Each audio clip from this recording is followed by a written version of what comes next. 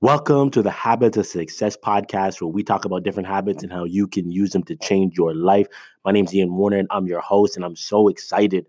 It's the last day of the year.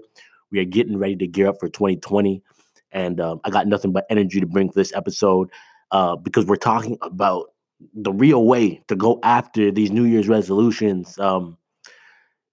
For years and years and years, and most people know this. People set these New Year's resolutions and then they are gone by the time you get to the end of January, and we are changing that. I think one of the most obvious places you see that is if you ever work out in a gym.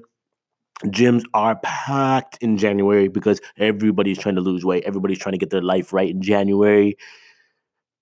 But then in February, the gyms are back to being empty, and the same people who were regulars before and had turned going to the gym into a habit are the same people who are continuing to come back, and they're the same people who are going to be there in December at the end of the year. So here's my point. Here's where I'm going with this. We're going to set New Year's resolutions in 2020 that are not about the outcome. Instead, we're going to focus on the process. The outcome is just the result. Everybody wants good results. Like, let's just throw that out there right now. Everybody wants the result, right? Everybody wants to be in shape and to extend their life and be healthy and to learn new things, develop new skills, get the promotion at work. Everybody wants that stuff, right? But only a few people get it. And a part of the reason is that some people focus on only that result, whereas other people focus on the process. And when I think about track, right? And this is really goes for every sport, but like with track specifically, everybody wants to get faster, right? Like if you run track, the goal of track is to run faster, right? But that's the outcome.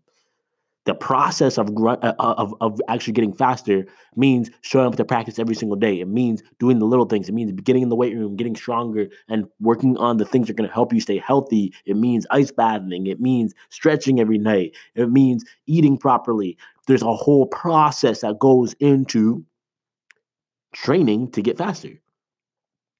If you're not willing to do the actual training, or you're not willing to take care of yourself, you're going to end up getting hurt. If you end up overtraining, you're going to end up getting hurt. And if you're hurt, that means you're not training. If you're not training, that means you're not getting faster. So you see, there's a process that goes into it. And this applies for every single thing that we do. So here's the question. What is the actual process to getting to the outcome that you want?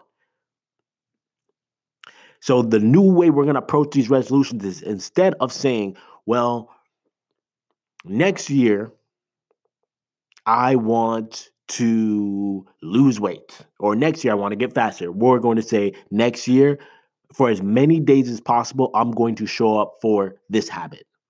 Insert whatever habit you think applies to the situation. So if we're specifically going at losing weight, it's an easier one to approach, because it's like, hey, look, next year I want to lose weight, so I am going to show up for as many days as possible and work out in the gym. So there's 365 days in a year. The goal is to show up 365 days in a year. Now, is that realistic? Of course, it's not realistic. There's going to be days that you're going to miss, and you probably should have some rest days. But realistically, rest days do count as workout days if it's a part of your plan. So, for example, I work out every other day. So the days I don't work out, my resting is a part of that workout. So that counts. But that's getting complicated. The point is this: show up for what you need to do as many days as possible. If you want to have a better relationship with God, you want to know his word better, well, guess what? You got to show up as many days as possible and read the Bible. If you want to, there are so many things that can fit into this. Like it is so exciting for me, because I know that if somebody just gets this and hears me on this and they apply this, your life will change drastically, because you get better by focusing on the processes that get you better, not by just talking about the outcome all the time. Anybody can say, I want to have $1 million. I want to do this. I want to have chiseled abs. I want la, la, la, la, la, la, la. I want to make an Olympic team. Like, these are cool things, but they come alive when you focus on the process. Let's get this process right. So when you target in and you say, "Okay, I'm going to show up for this thing as many days as possible next year," you're letting go of this outcome that you want, and instead you're just focusing on, "Hey, just let me just show up. Let me just show up. Let me just show up." Right? It's similar to like wanting to, if you just want to learn more stuff, right? That's an outcome. You want to be a lot smarter, and whatever the case is, you want to get better grades. Well, let's show up as many days as possible and study for 30 minutes a day. How many days in 2020 can we study for 30 minutes in that day? And then how many days can we read for another 15 to 20 minutes in that same day?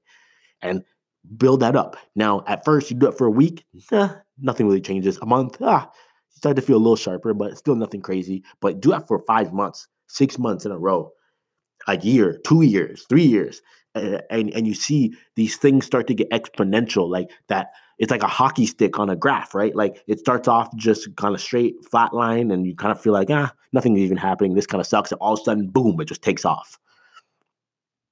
But the only way it happens is when you show up every single day for it, is when you show up as much as possible and you're willing to actually reap the benefits of the exponentials, man. When you understand that it's not linear, like it just adds up and adds up. It's like that compound interest, and then all of a sudden you're getting interest on the interest, and the interest on the interest on the interest, and then the interest on the interest on the interest, and before you know it, you got a ton of money in the bank, right? It's the same thing, but it only happens over time. Only happens over time. You got to be patient and you got to be willing to stick with it. But forget about these New Year's resolutions that are just 100% focused on the outcome. And even if you want to say like it's weird for you to not have an outcome and know what you want, I'm fine with goals. Have that outcome, but understand that if you don't have a process to back up that outcome, then you're just wishing. You're just throwing something out there. And anyone can do that. Anyone can wake up and say, "Hey, I want to make the NBA next year. Oh, I want a trillion gazillion dollars. Cool. Put it in my bank." No, it's not going to happen without a process. So for 2020, we're throwing away the basic New Year's resolutions and we are focusing in on the process. And if you need help tracking these habits, Habit Stacker, go to the App Store, download it, review it, give it a 5-star, show some love to it. Look, the app will help you know how many days in the week did I get it done? How many days in the month did I get it done? It will track it for you. You can look back. You can see all the stats for each of your habits so you know exactly where you are, how many times you skipped it, how many times you just didn't do it at all, and you know exactly where you stand with everything.